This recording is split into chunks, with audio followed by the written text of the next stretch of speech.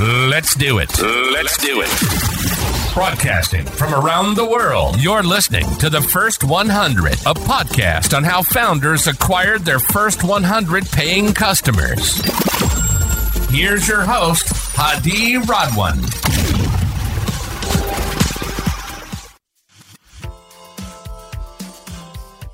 Good to have you on the show, Dylan. How are you doing today? I'm doing well. Pleasure to be here.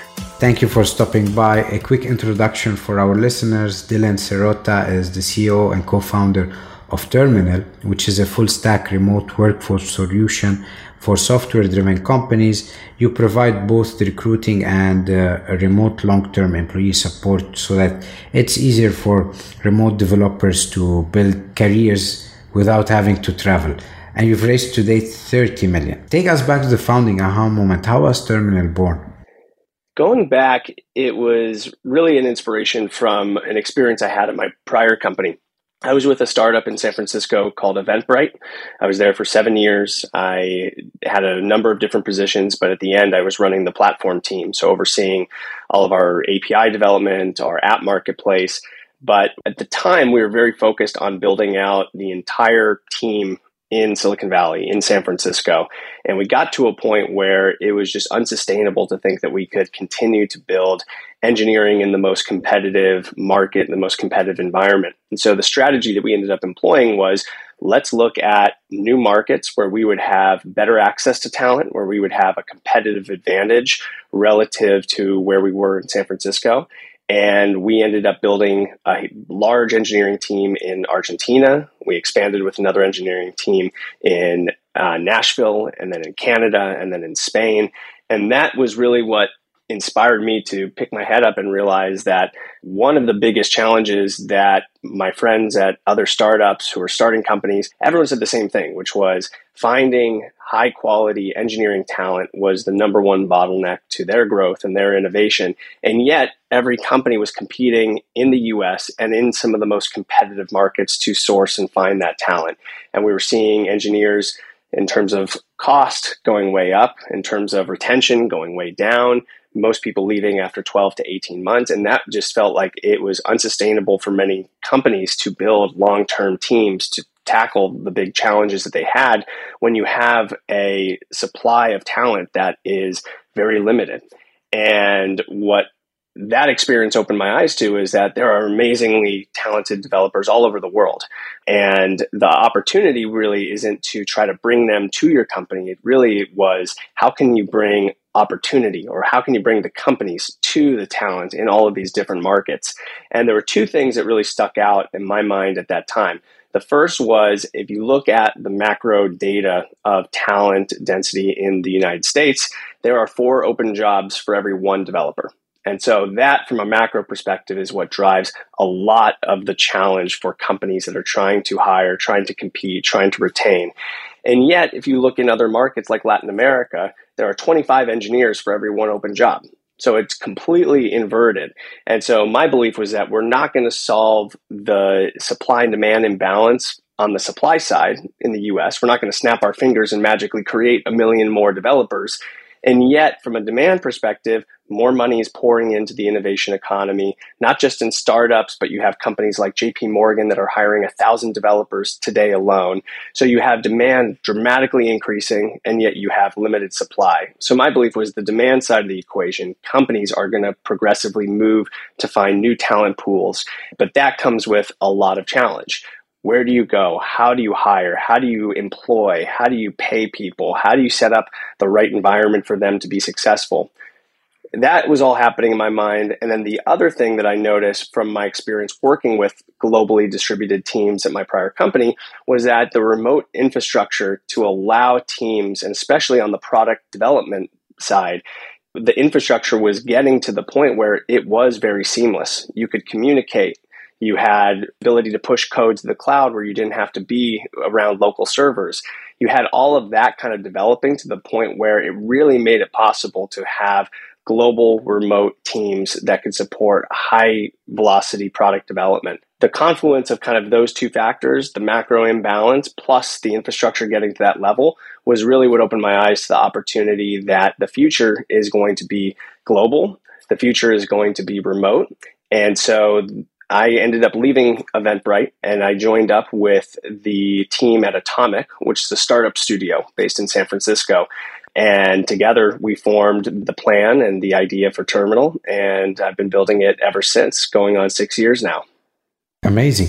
So if I were to distill it, are you a marketplace matching supply and demand, or do you have your own homegrown developers all over the world and then you would match them or outsource them to your clients?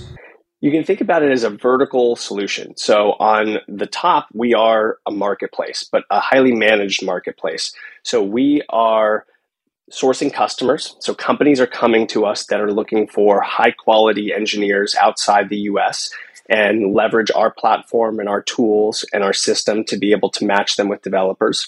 On the developer side, we are a destination for them to come build a profile, go through our assessment process, and if they pass, then they get matched with many different opportunities with high growth, predominantly US or European companies that are looking for that level of quality developer talent. So on that level, there is a marketplace, a managed marketplace model, but we're vertical in the sense that not only do we do the matching, we also then employ the engineers ourselves. We manage the contract, we manage the local HR compliance, and we manage all of the payments. So from a company perspective, not only do you find the developers that you want to work with, you also have a partner who is seamlessly managing all of the employment so that no matter where the engineers are located, you have one partner to pay and to ensure that the developers are getting the support and the legal compliance to do their work in their country. Amazing. It's a classic marketplace question, which is, where do you start first, with supply or demand? Do you go to companies and say, here's what we can offer you, and then you would find developers for them? Or do you find a pool of developers, put them on standby, and then go and hunt for companies? Which one did you tackle first? At the beginning, it was definitely focusing on demand. So we had to prove out that companies, that CTOs, really our end buyer, would trust us as a third party to source their most valuable assets, their developers, to employ them, to pay them. And so that was really kind of the first thing that we had to prove out that we could do and do at scale. So we really focused on trying to partner with the best companies and convince them that we were the right partner that could go out and build them these global teams of extremely high quality elite talent.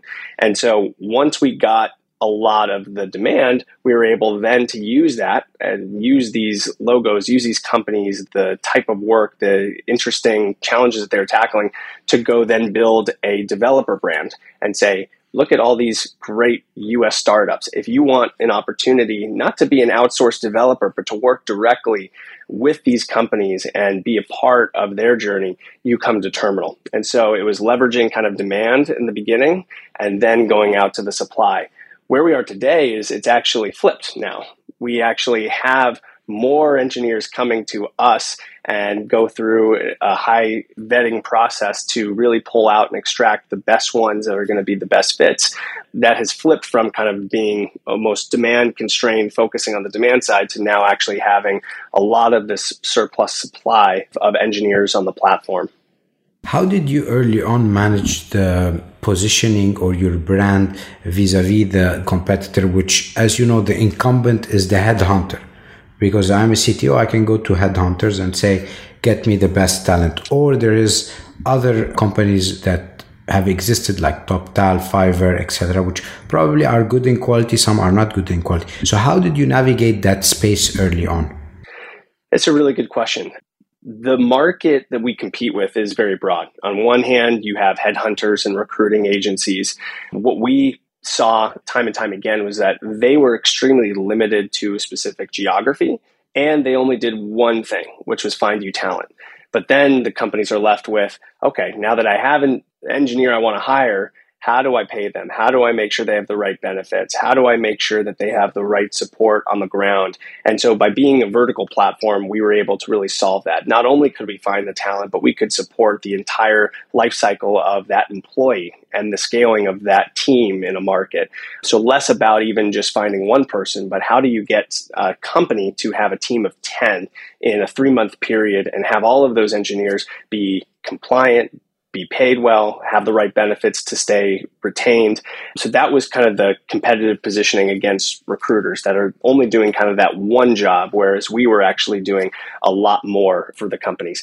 On the other side, you have these other talent marketplaces that Upwork or Fiverr or TopTal that we felt like are doing some of the matching, but doing it not at an enterprise scale. So we really focused on how do we be a source of quality and build a brand that is on the premium end. So we knew that we weren't going to be the lowest cost. We didn't want to try to undercut on price. What we wanted to really do is establish our brand based on quality. And that stemmed from we have to work with the best companies because they are a representation of the brand that we work with. And we need to make sure that we deliver for them and then build case studies, build kind of the demand gen around those companies that have been successful to maintain that premium positioning and premium branding where a CTO would trust us, whereas they would never turn to a company like Fiverr or TopTal and say, hey, my talent strategy is I'm going to go to, Upwork. No CTO is going to say that. But we were able to get them to be very confident saying our talent strategy is to partner with Terminal. And so that was a lot of the thinking around the initial branding and the positioning, the pricing and the go-to-market. Take us to the early days. How did you convince the first 10 customers and where did you find them? How can you reach those CTOs? Cold outreach, conferences, any challenging first channel, but then this is your go-to? Especially the first early customers were all from my network. So I really looked at the Rolodex that I had and worked with people who trusted me. I was very lucky to be at a company like Eventbrite. I joined when there was 30 people. I left when there was nearly 800. But by working so closely with the engineering side, I knew so many of the directors of engineering where once I had started Terminal, they were off being VPs of engineering at their own companies. And I was able to turn to them and show them what I had built. And they had also seen that strategy in place at Eventbrite. And they had worked with teams that were global and distributed. They saw the work ethic and the high quality talent that exists out there. So that was really kind of the easy sell. And that was really where I focused a lot of my effort on for those first 10 customers to trust us and really give us a chance. And after that, when your network dries out, what was the next tactic that you followed to get the following 10? Similar in a way, but when we raised our Series A at the time, everyone was calling it a party round. For us, that was actually a very concerted strategy. So we raised money from Kleiner Perkins, from Craft Ventures, from Lightspeed Ventures. And by doing that, these were portfolios that now we had commonality with.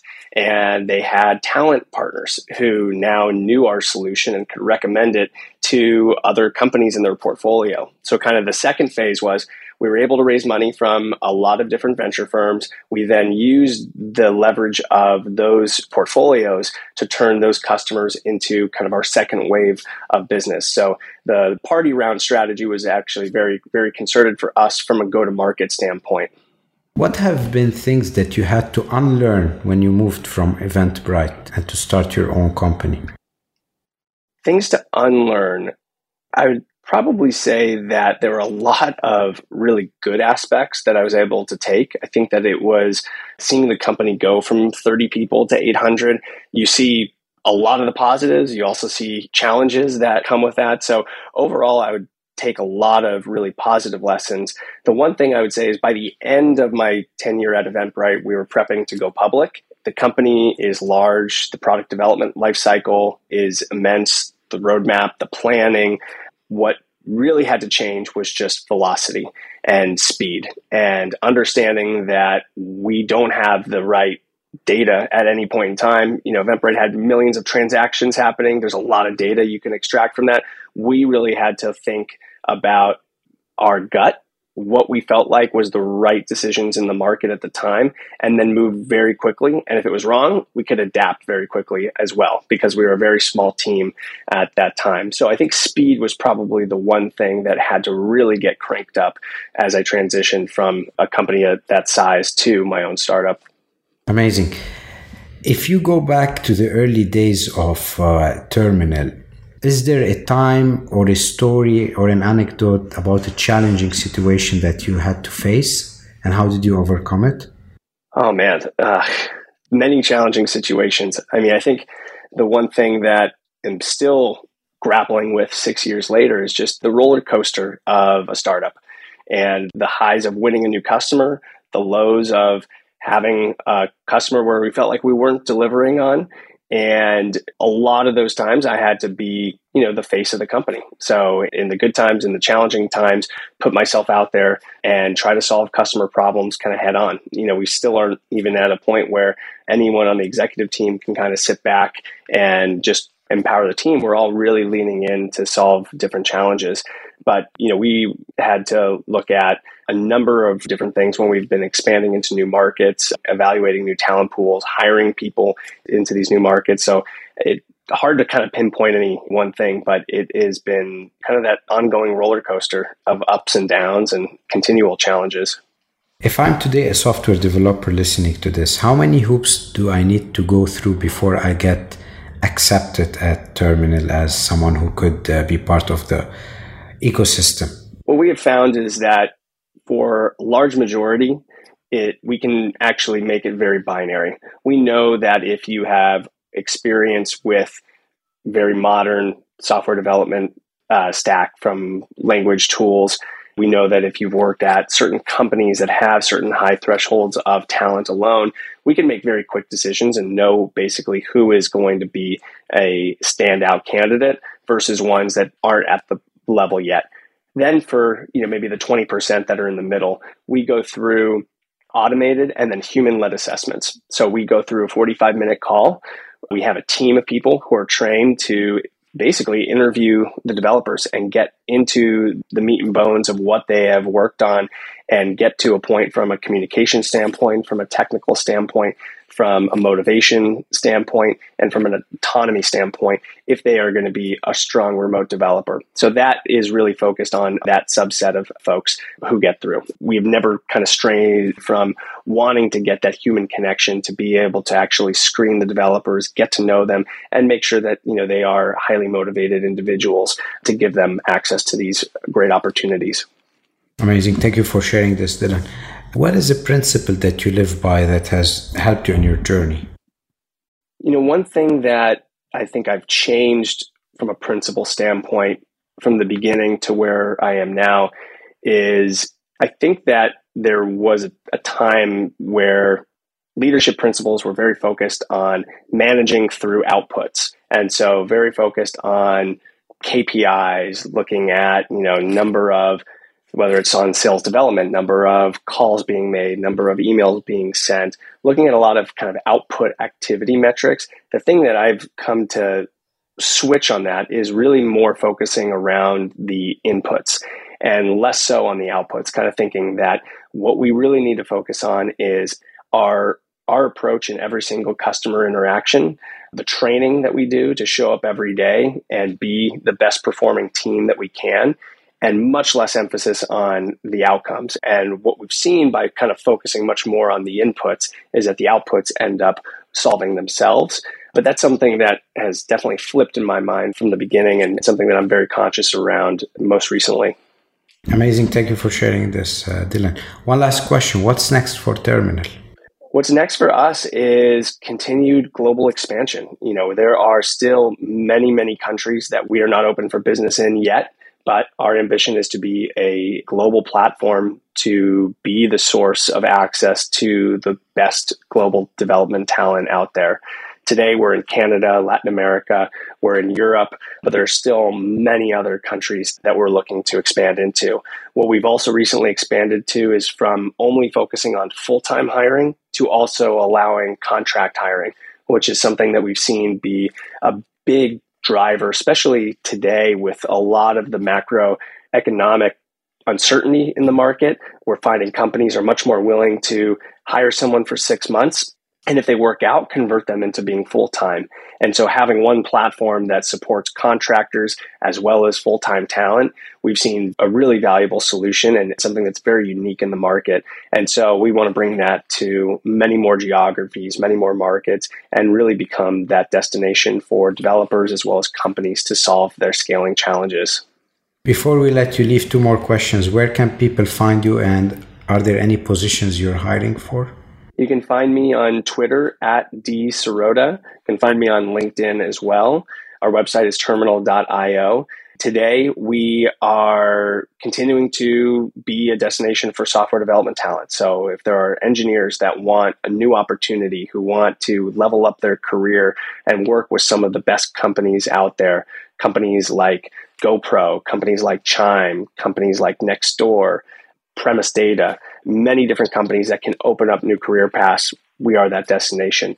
From a hiring standpoint, we are in a position where we are looking to be extremely lean. So we have not focused on growth. We feel like we have the team, the infrastructure, the efficiency built into our model to be able to continue to expand without adding headcount as we march toward profitability, which we will look to get to early next year.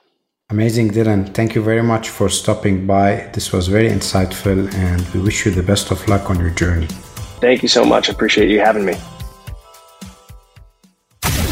Thank you so much for listening to the First 100. We hope it inspired you in your journey. If you're enjoying the podcast, please subscribe to our podcast on Apple iTunes, Stitcher, Google Play, or Spotify, and share it with a friend starting their entrepreneurship journey. Leave us a 5-star review. Your support will help spread our podcast to more viewers.